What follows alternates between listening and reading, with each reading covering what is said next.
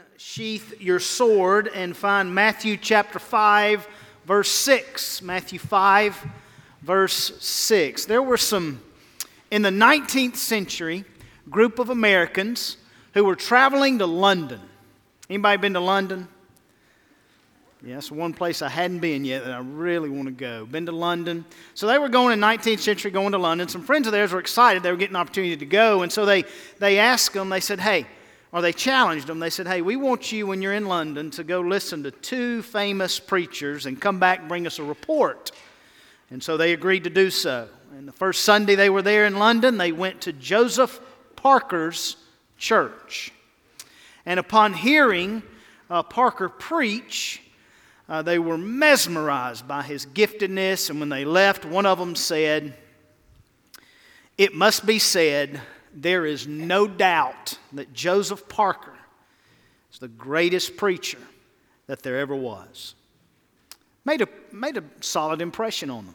The next Sunday, they wanted to go back to Joseph Parker's church. They enjoyed it so much, but they remembered they made that promise to go see two famous preachers. So they went to the Metropolitan Tabernacle to hear Dr. Charles Spurgeon preach.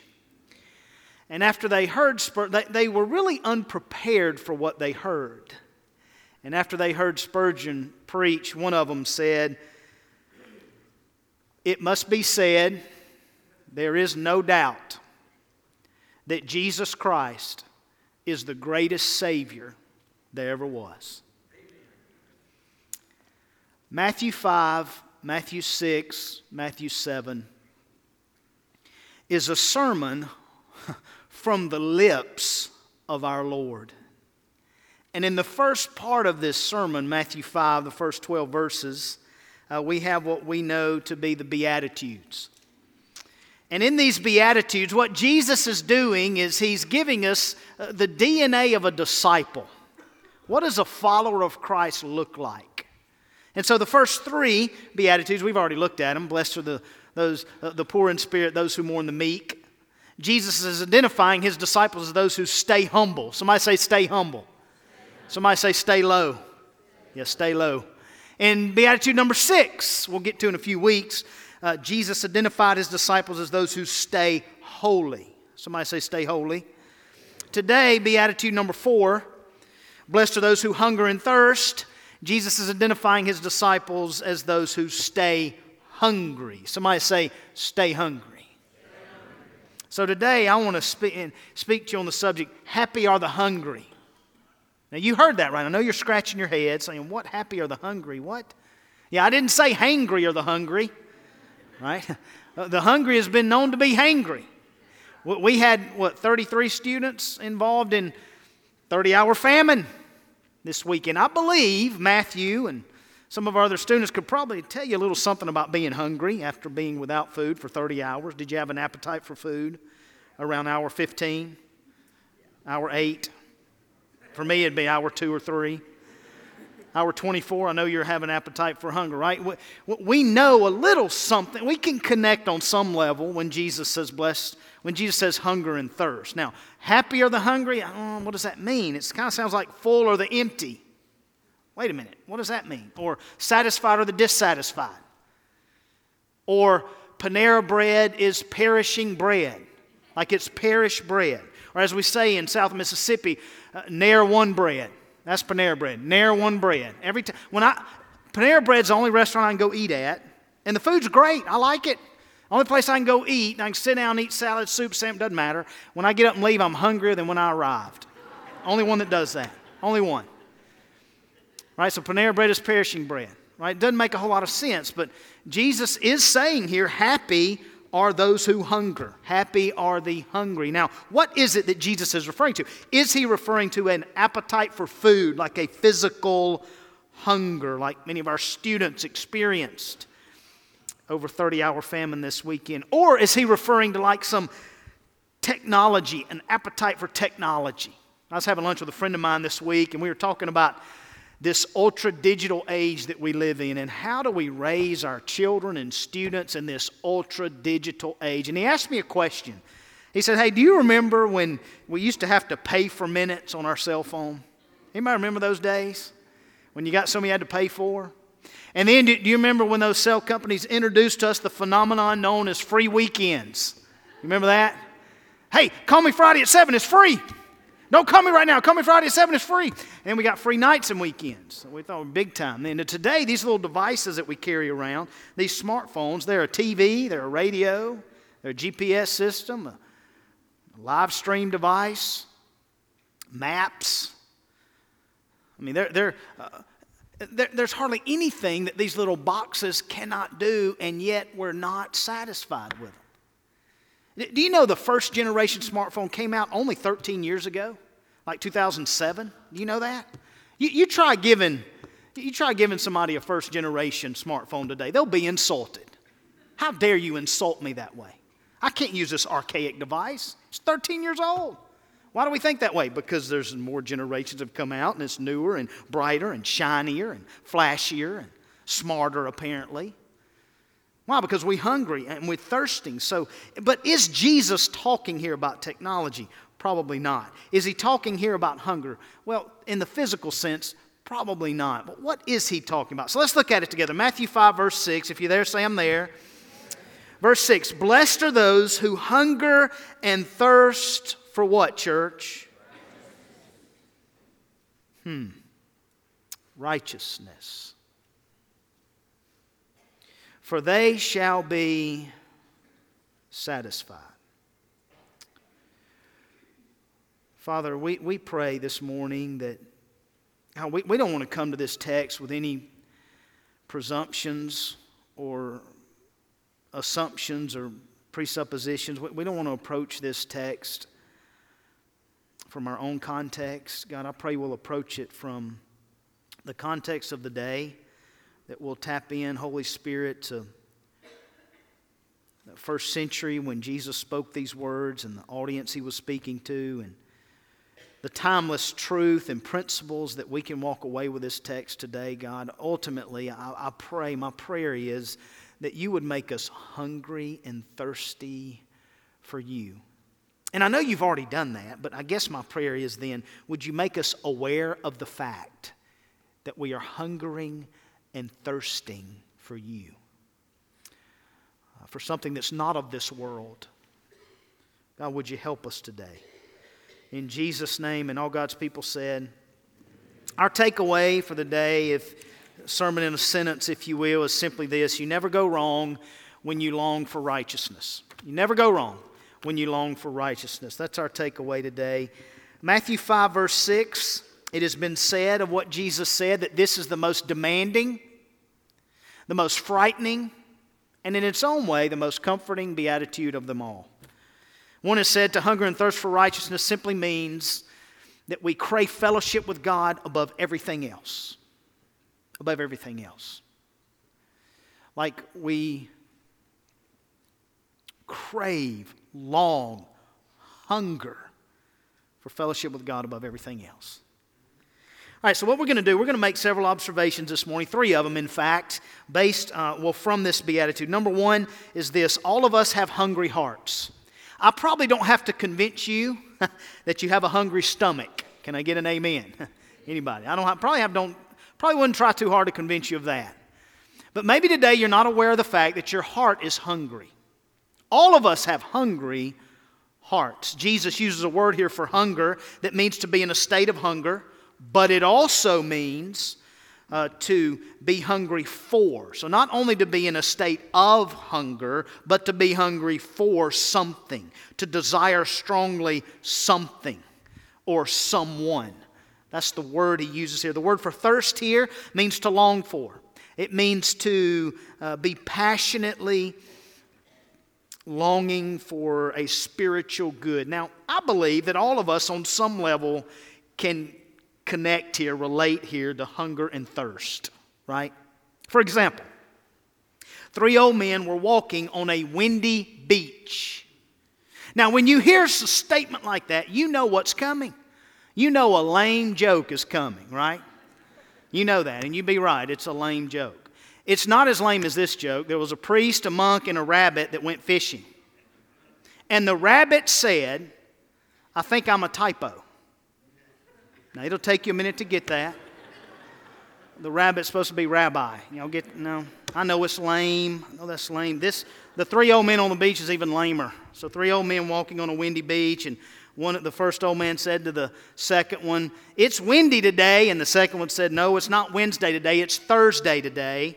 And the third one said, "I'm thirsty too. Let's go get something to drink." So we all on some level can understand being hungry or thirsting for something. You come to my house right now. There's a light on in my house that stays on all the time. And I'm not talking about lamps. We've got lamps that stay on all the time. I hate lamp. They're on all the time. I'm not talking about lamps. I'm talking about another light in our house that stays on all the time. You go to my house right now, I guarantee you the light is on. It's the light in our food pantry. It's on all the time. There's constant traffic in and out of the food pantry. And I don't even have any boys in my house. And it's constant traffic. Well, we all understand a little bit about being hungry and thirsty, but I don't think we do on the level that Jesus is talking to here, to his audience. You have to understand, in the first century, a day laborer, a daily wage was 3 pennies per day. And you can do all the inflation you want to do. Nobody's getting fat on 3 pennies a day. Nobody. A day laborer in Jesus' day, they only ate meat about once a week, not because they were vegan or vegetarian. They couldn't afford it.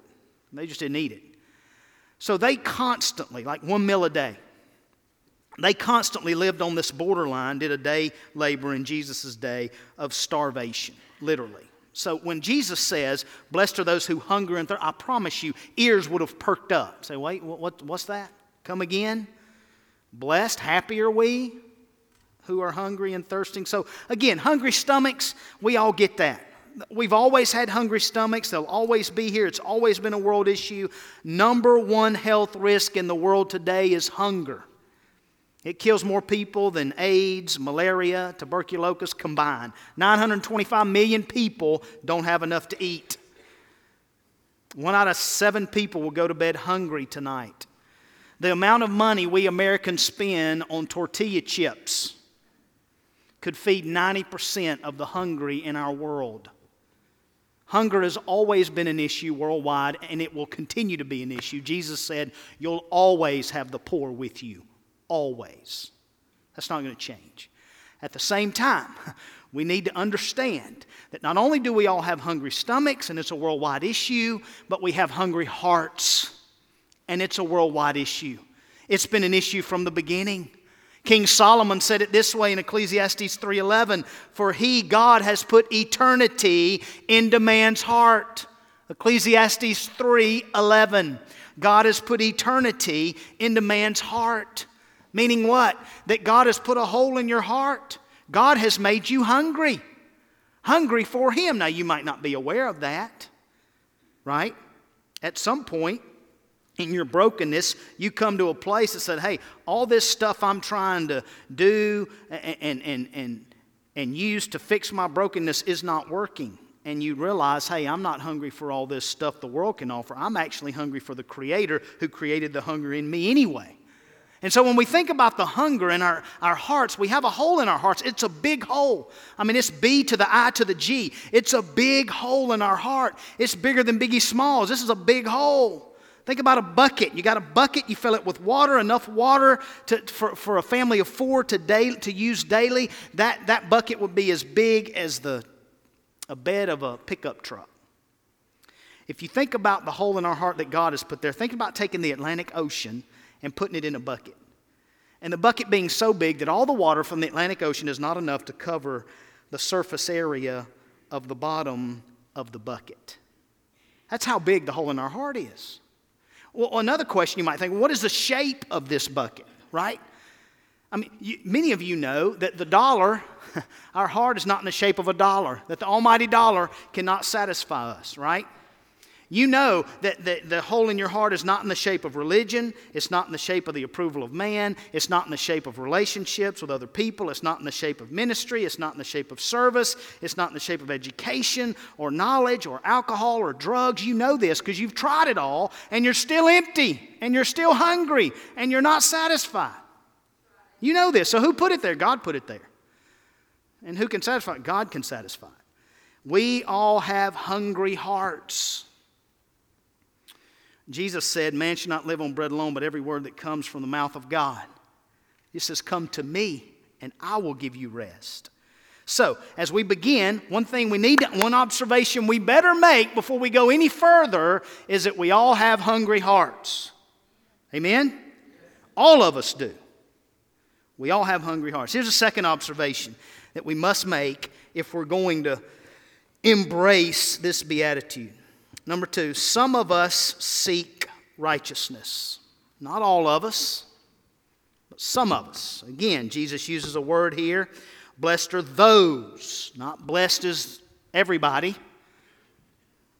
Blessed are those who hunger and thirst for righteousness, for they shall be satisfied. So it's a certain group of people. It's the people who are seeking righteousness. So not everybody seeks righteousness. Some people do, but not everybody. So some of us in this room today, watching via television, who have live streaming with us or on Facebook Live, some of us are seeking righteousness, but not all of us. Jesus uses an interesting construction here in the Greek. You may not see it in your English translation, but the article "the" is in front of righteousness. So it is the righteousness. It's not any and every justice or righteousness. It is the righteousness that Paul describes this way. Here's how Paul describes this righteousness. He says there's a righteousness of God apart from the law. The righteousness of God through faith in Jesus Christ for all who believe. That is the righteousness Jesus is referring to here. Blessed are those who hunger and thirst for being in a right relationship with God, for being put right with God. Hunger and thirst to those who want to grow in that righteousness. See, righteousness is not some spiritual supplement that you add to your spiritual diet. Righteousness is a necessity. It's a spiritual necessity. We can no more live spiritually without righteousness than we can live physically without food and water. It's not going to happen. So Jesus says, blessed are those who hunger and thirst for righteousness. Some of us seek righteousness. We have to be like the prodigal. Remember the story? I know there were 2 prodigals in the prodigal son. There was the younger and the older. But you remember what the younger one did? When he was hungry, he ate with the pigs. You remember that? But when he was starving, he went back to his father. So we've got to get to a place where we're starving for this righteousness. Hunger and thirsting for it. Knowing it can only come through a relationship with Jesus Christ. So let's be clear about what we're to hunger and thirst for. Let's be clear about that. We're not to hunger and thirst for rain. Anybody hungry for a little more rain this month? Anybody want a little more rain this month? Anybody? We've had a good bit of it. Right? Maybe in a few months when it's drier, maybe you'll want some rain then, but we're okay on rain right now, right? We're not to hunger and thirst for rain. We're not to hunger and thirst for recognition among our peers. We're not to hunger and thirst for religion.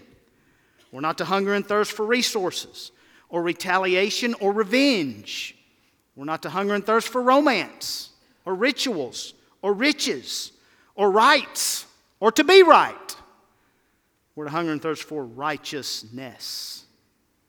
Hunger and thirst for righteousness. For those far from God, that means you need to hunger and thirst to know God personally, to come into a relationship with Him. For those of you already in a relationship with Him, you need to hunger and thirst to know Him more. That's why Paul says, I count everything as a loss for the surpassing greatness of knowing Christ Jesus my Lord. Paul knew Him, but he wanted to know Him more. He sought righteousness. He hungered for it. He thirsted for it. He longed for it. He craved it. Just read the New Testament. Oh, how he craved to know Him more. So be clear. We're thirsting and hungry for righteousness. You got it, church? Here's another question. Is righteousness more about doing something right or being right? Is righteousness more about doing or being? Well, it's both and. It's both and. It starts with being, however. In fact, there are several places in this sermon that Jesus mentions righteousness. Take your Bible, go to Matthew 5, verse 10. Just down from verse 6, look at verse 10. Blessed are those who are persecuted for righteousness' sake, for theirs is the kingdom of heaven. Blessed are those who are persecuted for righteousness' sake, for theirs is the kingdom of heaven. We are to hunger and thirst for a kind of life that will cause some people to persecute us for our faith. That's how we're to desire to live. So living the Christian life is living in a way that distinguishes us, disciples, true disciples, and invites opposition from the world. Now, it's more than, but not less than, doing right. A follower of Jesus is being right, right? We're human beings before we're human doings. Amen? Being right with God only comes through faith in Christ alone, by grace alone, in Him alone. So, we are to be righteousness because we are in Christ. Number 3, here's another good question. How much righteousness is required? Boy, that's a good question. Take your Bibles, go to Matthew 5, verse 20. Look at verse 20 in Matthew chapter 5. Jesus again uses this word righteousness. Matthew 5, verse 20. For I tell you, unless your what? What? Yes, unless your righteousness exceeds that of the scribes and Pharisees, you'll never enter the kingdom of heaven. So how much righteousness do I need, Pastor? Here's how much righteousness you need. You need more righteousness than the most righteous. Well, that's not very encouraging, is it? It's impossible. Yeah, it is. With man, it is impossible. But with God, but with God, all things are possible. These Pharisees had a unique type of righteousness. And these scribes had a very unique, they concocted their own righteousness. They had rituals and they had all this garb they would wear, and they had precepts and traditions, and they would sprinkle all that. Very routine, very professional. Kind of like you using some cheap perfume or cologne to cover up your natural odor. It's not a part of you, but you use it to try to cover it up and really doesn't work, right? Now, that's what they were doing on the outside. Outwardly, they looked like they had it all together. When you think about how much of this righteousness do we need, I want you to show you something in the Greek, okay? Are y'all just geeks for Greek? Man, I'm a geek for the Greek, I tell you. Huh? You're not getting excited about this like I'd hoped. I'd hoped you'd stand and applaud and shout, Greek! Geek for the Greek! Nothing. Okay. Well, I'll enjoy this. You may not.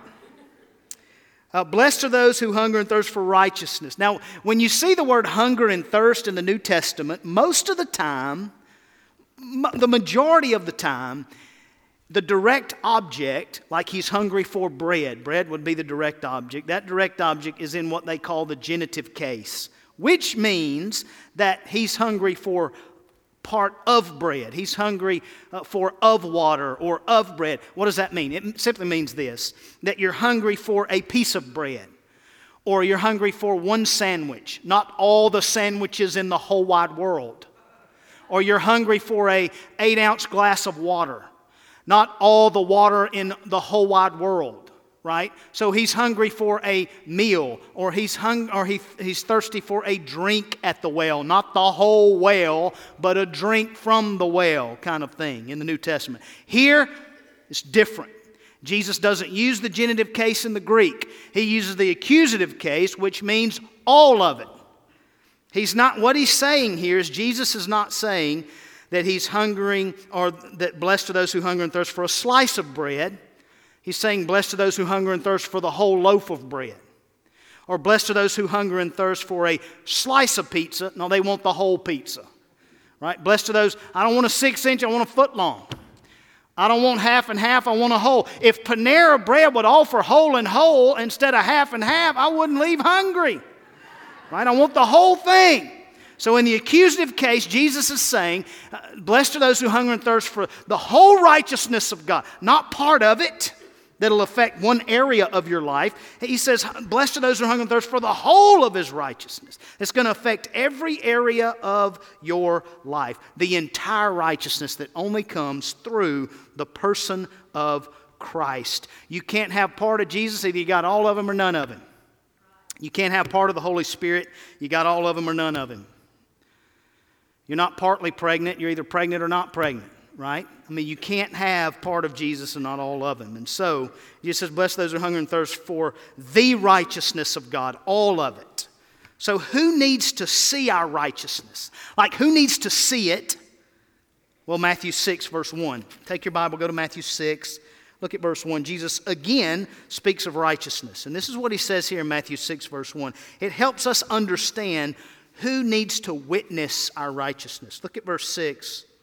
Chapter 6, verse 1.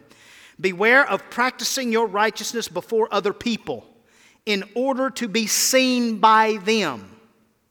For then you'll have no reward from your Father who is in heaven. End of verse 4. And your Father who sees in secret will reward you. So, who's to see your righteousness? God, not man. See, the Pharisees' problem, and they had a big problem, they lived it outwardly. They loved to pray out loud. They loved to take their coins and throw it at the temple into that container that would ding-ling-ling-ling-ling-ling-ling-ling. They love for people to hear and see them giving and praying in public. They love that outward attention and reward and the praise of man. Kind of like that light. The reality is that although they were inviting people outwardly to see them and pay attention to them, on the inside, dead. Nothing. Wicked and vile. Kind of like that light in my pantry that's on all the time. It's on all the time. Now there's a switch, you can turn it off, but we've not learned how to turn off the light. So it's on all the time. And sometimes it'll be on, it's very inviting. You walk by, oh, the light's on. There must be something in here. You walk in, there's no food in there. It's gone. Right? There's no food. The light's on, it's inviting you to come in, there's no food. That's what the Pharisees were doing. They had all this garb on. They're doing all this stuff publicly, inviting people to pay attention to them and approach them and come to them, and yet, empty, dead, nothing. So who needs to see our righteousness? Not man, but God. Boy, this is going to get somebody excited. I mean, this is really going to excite somebody. Matthew chapter 6, verse 33. Here's another opportunity that Jesus takes to teach about righteousness in Matthew 6, verse 33. When you think about blessed are those who hunger and thirst for righteousness, here's a good question. What is required of me, Pastor? If I'm going to attain this righteousness, what is required of me? I love Matthew 6, 33. But seek, somebody say seek. Say it like you mean it. Seek first the kingdom of God and His what? Okay, and all these things will be added to you. Very similar to blessed are those who hunger and thirst for righteousness, for they shall be satisfied. Kind of a parallel verse. If you hunger, if you long, if you crave, if you seek, then you'll be satisfied. All these things will be added to you. Very interesting. Very encouraging. This is a demanding beatitude. It's frightening, but it's also in its own way so comforting. Because notice what the text says. Those who hunger and thirst for it. Those who seek it. Not those who achieve it. Not those who've attained. Jesus doesn't say blessed are those who have attained righteousness, or blessed are those who find righteousness, or blessed are those who have achieved righteousness. Oh no, He says blessed are those who want it. I mean, who hunger for it, who long for it, who crave for it. Blessed are those who want it. See, God is not playing hide and seek with you. He says if you seek, you will find. This is a promise. God has made a promise that if you seek His righteousness, if you hunger for it and you thirst for it, you'll be satisfied. You're going to find it. Think about King David. We've been reading through the Psalms this year. At times, it's like, man, does David have a split personality? I mean, he says things like, God, you're my all, you're my fortress, you're my refuge, you're my strong tower. And then in another place you'll read, and he say, like a deer pants for water. Oh God, my soul thirsts for you. Well, David, do you have him or do you not? Well, yeah, he's got him, but he just wants more of him. Right? He stays hungry for him. He continues to seek him. Hey, some of us are seeking righteousness. And if you are, let me tell you, you can never go wrong. So keep seeking, keep being hungry, keep praying, keep reading, keep studying, keep having gospel conversations, keep journaling, keep pursuing God, keep loving, leading, giving, serving, going. Keep it up. Number 3. Oh, this is good here. My heavens, this is so good. The last part of verse 6, blessed are those who hunger and thirst for righteousness. Look at this, church. for they shall be satisfied. Now the word there means to be filled. It means to experience an inward satisfaction in something or someone. So again, this is a promise that Jesus is making. Say this with me. We seek, Jesus satisfies. See, our part is to seek. His part is to satisfy. We seek, say it with me, He satisfies. That's the formula. This isn't rocket science, right? How encouraging this is that we seek and He satisfies. Well, you raise a question, and it's a good question, and I know you're thinking it. Okay, Pastor, well, answer me this. How can we trust that Jesus knows what it feels like to be hungry, knows what it feels like to be thirsty? How can we trust that Jesus can even sympathize with us? How can we trust that?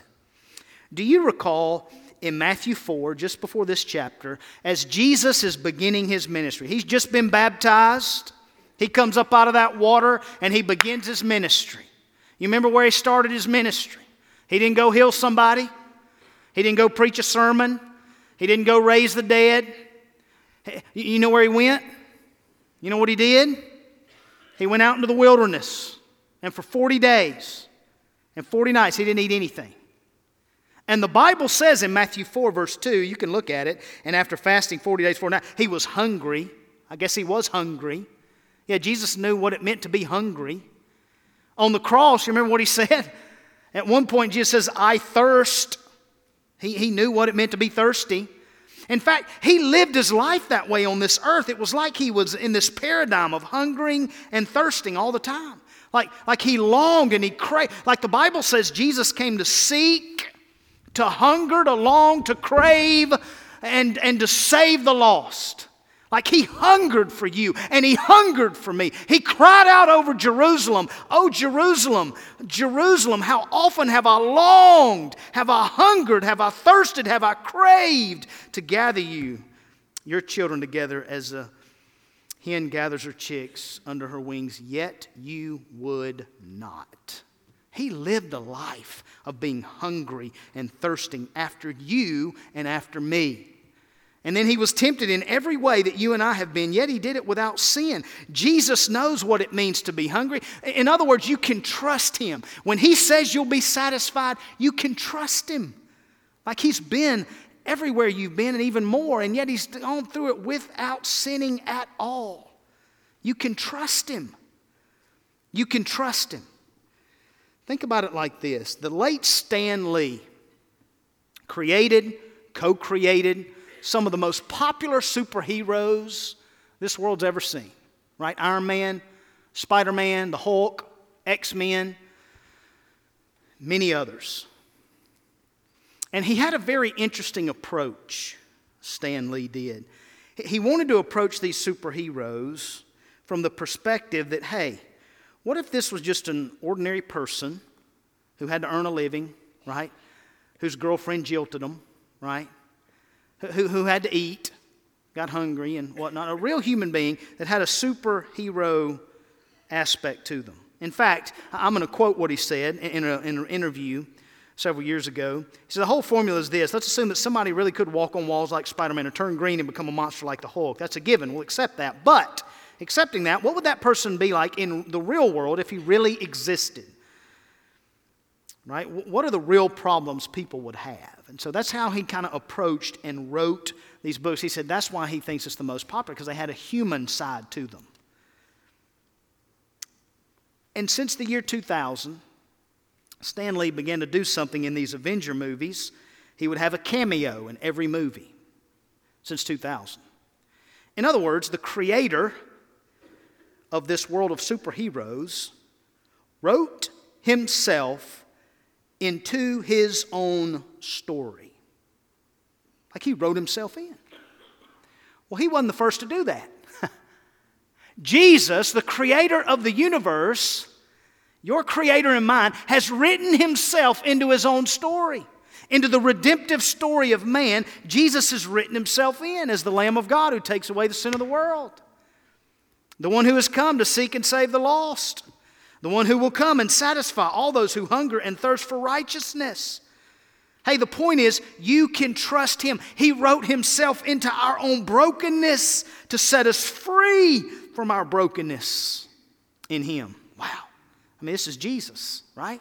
And He promises that He'll satisfy. Well, here's another question. How can we trust that Jesus alone satisfies? Because this is what He said at the end of verse 6. For they shall be satisfied. Okay, how can we trust that Jesus alone is the one who satisfies? Does Buddha not satisfy?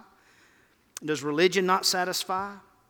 Does pursuit of happiness not satisfy? Does the American dream not satisfy? How can we know that Jesus is the only one who satisfies? Well, the answer is right here in verse 6. It's powerful, and it's right here. Blessed are those who hunger and thirst for righteousness. What does the last part of this verse say? For they shall be what, church? For they shall be what? I can't hear you. Y'all going to have to say it louder. For they shall be what? Satisfied. Okay, well, let's think about that for a minute. What does that assume about a person in their current state? If they shall be satisfied, what does that assume about them? That they're what? They're dissatisfied. They're unsatisfied. Jesus knows your heart is hungry. He knows that. You know why? Because He created it to be hungry and to hunger for Him. Now, it's easy to create hunger. The world does that all the time. Dennis the Menace was reading a catalog and he said, man, this catalog has toys in it I didn't even know I wanted. Right? The world can create hunger. That's easy. Think about this. 1955 McDonald's. They offered one size drink. One size in 1955. 7 ounces. 7 ounces. Today they have a 42-ounce option. 6 times larger. Why? Because we're not satisfied. We want more. And we want more. And hey, with the 42 ounce, do I get a refill? I better get a refill. Do I get refills? On 42 ounces. Why? Because we're never satisfied. Never satisfied. So the world can easily create hunger. Advertisers do it all the time. That's a multi-billion-dollar business. But only Jesus can satisfy the hunger that is created because He created it. 2 brothers, they were fighting, screamed that I hate you. The other one said, I hate you too. And Grandma said, well, I can't take 2 boys that hate each other to McDonald's. I can't do it. And the older said to the younger, well, I really don't hate you. And the younger looked at the older and said, I still hate you because I'm not hungry right now. We all understand hunger and thirst, and we all understand we're never satisfied.